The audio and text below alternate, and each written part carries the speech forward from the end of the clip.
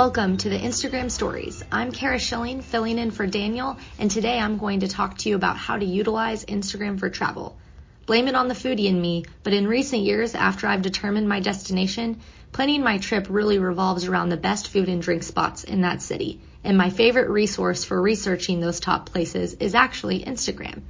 There's nothing worse than getting back from a vacation, scrolling through your Instagram feed, and finding a restaurant with a cool aesthetic and great looking food, only to realize that it's located in the city you were just visiting and you missed out because you didn't even know it existed. So today I'm going to give you 3 tips on how to utilize Instagram to plan your next trip. In the past year alone, I've utilized these tips for trips to Miami, Las Vegas, Breckenridge, and Portland. Wondering what the local hotspots are? Need to know where to stay? Want to take that iconic Instagram shot? Here are the tips. Tip number 1, utilize places.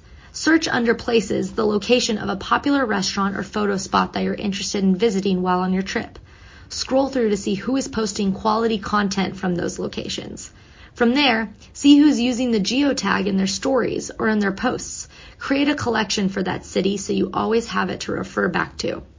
Tip number 2, find the locals.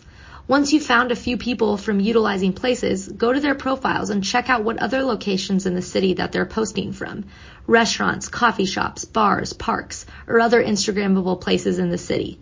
This will give you ideas for things to do and places to see that you might not have heard of. Tip number 3, start a conversation. DM those people and ask about the best neighborhoods to stay in or if they have any hotel recommendations.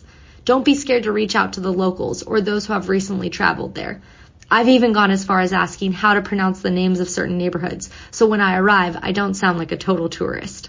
For more tips on travel or some of my favorite things like food, coffee, and wine, find me on Instagram at Kara G. Schilling. Have a great day.